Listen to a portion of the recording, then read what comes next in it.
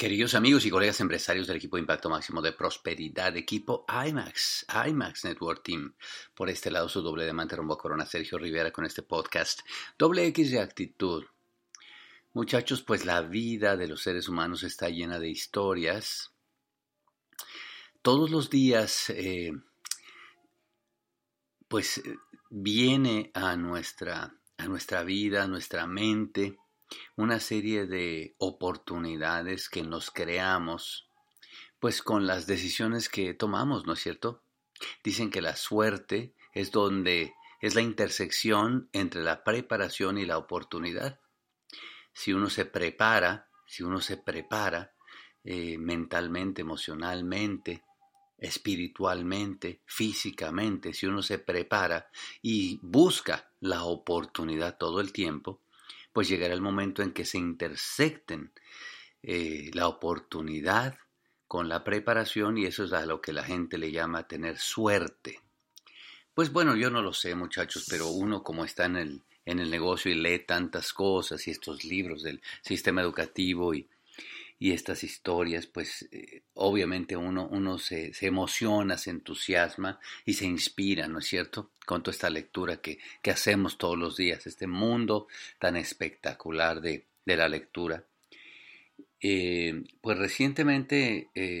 tengo enfrente de mí, ¿no es cierto?, el libro de Dale Carnegie,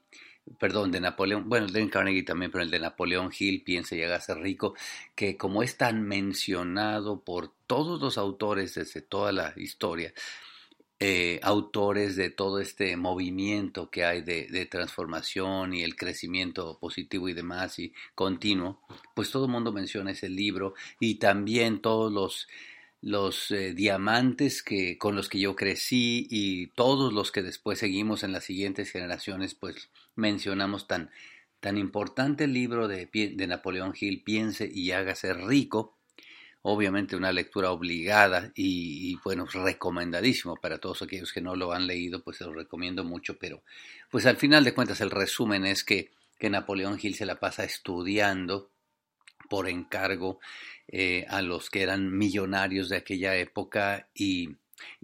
la idea era que documentara, ¿verdad?, todas sus diferentes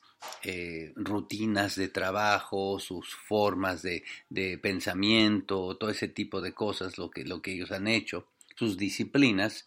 y pues como resultado de escribir y de investigar y de documentar, pues él mismo termina aplicando las rutinas y termina haciéndose rico, ¿no? Y ahí sale la teoría famosa de piense y hágase rico, y uno se pone a pensar, ¿qué tal si nunca hubiera hecho este trabajo que le pidieron que hiciera? ¿Qué tal si nunca le hubieran dicho como periodista que documentara todo eso? Pues a lo mejor jamás estaríamos hablando de Napoleón Hill, jamás se hubiera escrito el libro, por supuesto, no se hubiera hecho rico él y se hubieran perdido tantos secretos que, bueno, pues hoy día están documentados. Pero quiero esta mañanita platicarles de otra historia así de impactante, porque pues recientemente lo comentaba con Fernando Vélez Jr., que es mi yerno y que es fanático de de todas las películas de Sylvester Stallone, ¿verdad? Es fanático. Y bueno, pues la historia cuenta que Sylvester Stallone era también un periodista. Sylvester Stallone era un muchacho, pues que no daba pie con bola, o sea, muchacho buscando oportunidades, preparándose en su área de escritura, buscando oportunidades, y se le ocurre pues estar presente ese día, marzo 24 de 1975, estar presente en Cleveland, Ohio, en donde el mayor boxeador de todos los tiempos, Muhammad Ali, le está dando la oportunidad a un retador prácticamente desconocido, y que pues los méritos que se sabían de él era que uno de estos boxeadores que le daba igual que le pegaran, mientras que él también pudiera entrar al contragolpe y al toma y daca. Él lo que tenía era una tremenda fuerza, pero obviamente todo el mundo le pegaba como si fuera un saco de papas. Y este retador, que se llama Chuck Wepner, New Jersey, que era oriundo de New Jersey, pues nada, que le terminan dando por una, no sé, por estas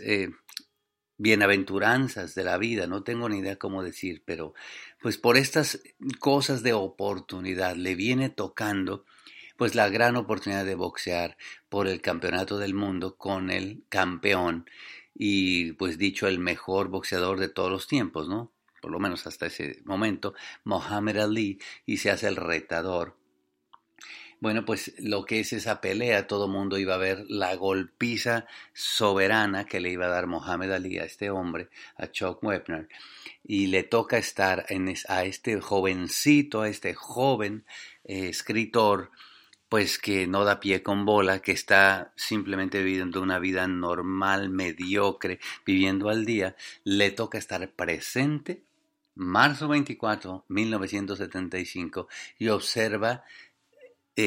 pues atónito como me parece que fue en el sexto round, sucede lo que jamás nadie se imaginó que hubiera a suceder, que Chuck Wepner de un golpe tira, o sea, tira a, a Muhammad Ali y lo golpea y cae a la lona, cosa que nunca había sucedido. Y pues el mundo se queda en silencio expectante, prácticamente está a punto de hacerse una historia y pues nada,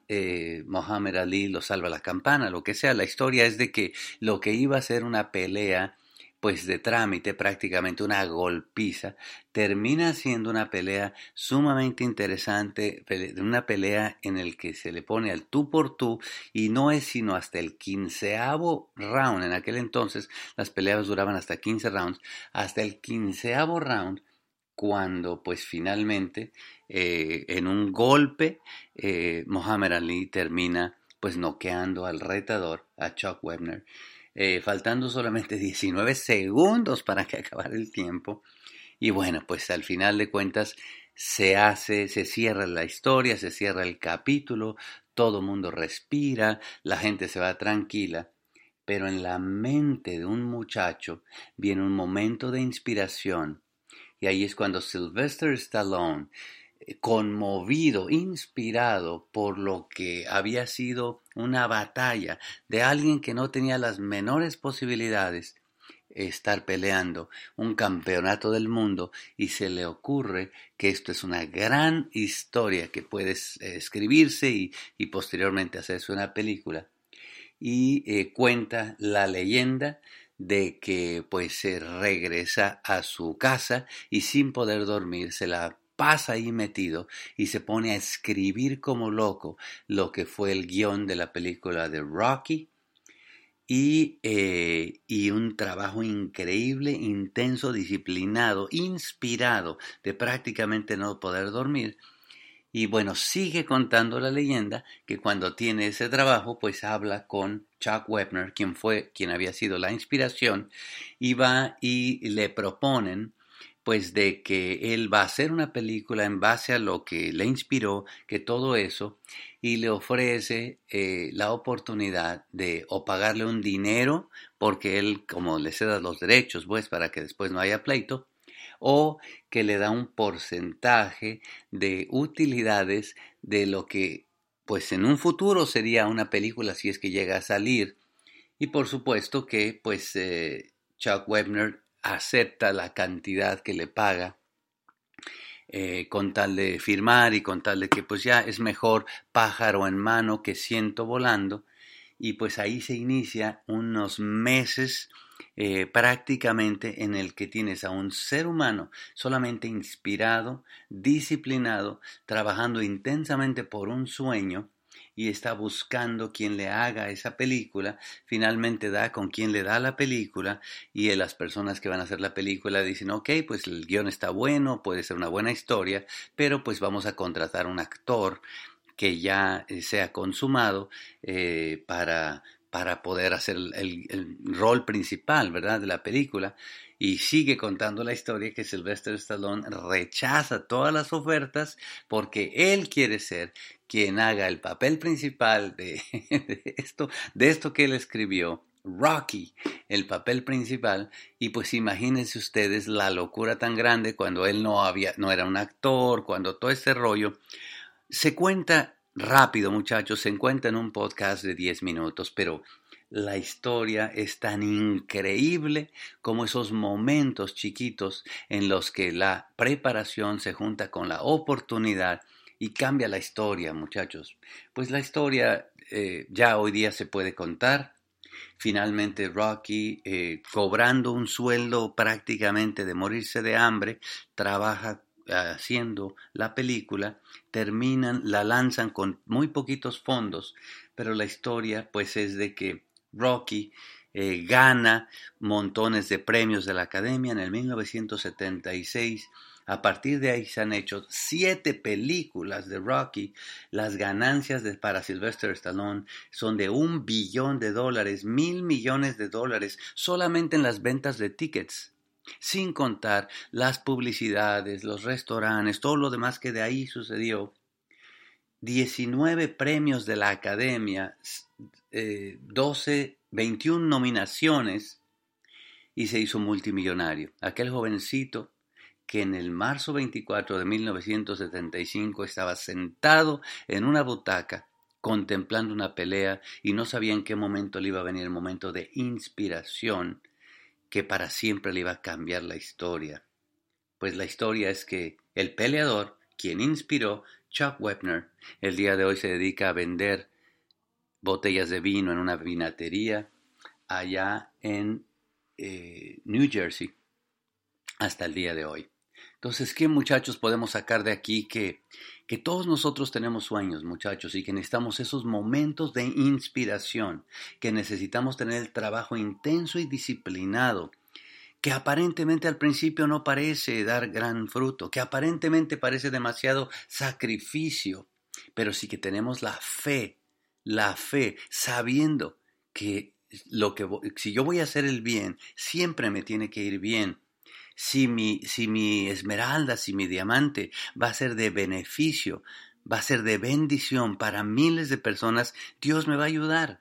Y lo que me toque pasar, lo voy a hacer con gusto, porque tengo la inspiración, porque voy a trabajar intensamente y disciplinadamente. Si el diamante que busco es porque el sueño que Dios me dio en la mente está ahí, también me dio las herramientas para conseguirlo, muchachos. No importa que la demás gente no entienda, no importa que la familia no entienda,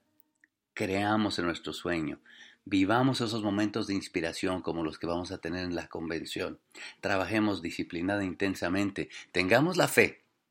y hagamos lo que nunca pensamos hacer con nuestra vida. Hagamos historia, el impacto más grande de prosperidad juntos. Los quiero mucho, muchachos. Bye bye.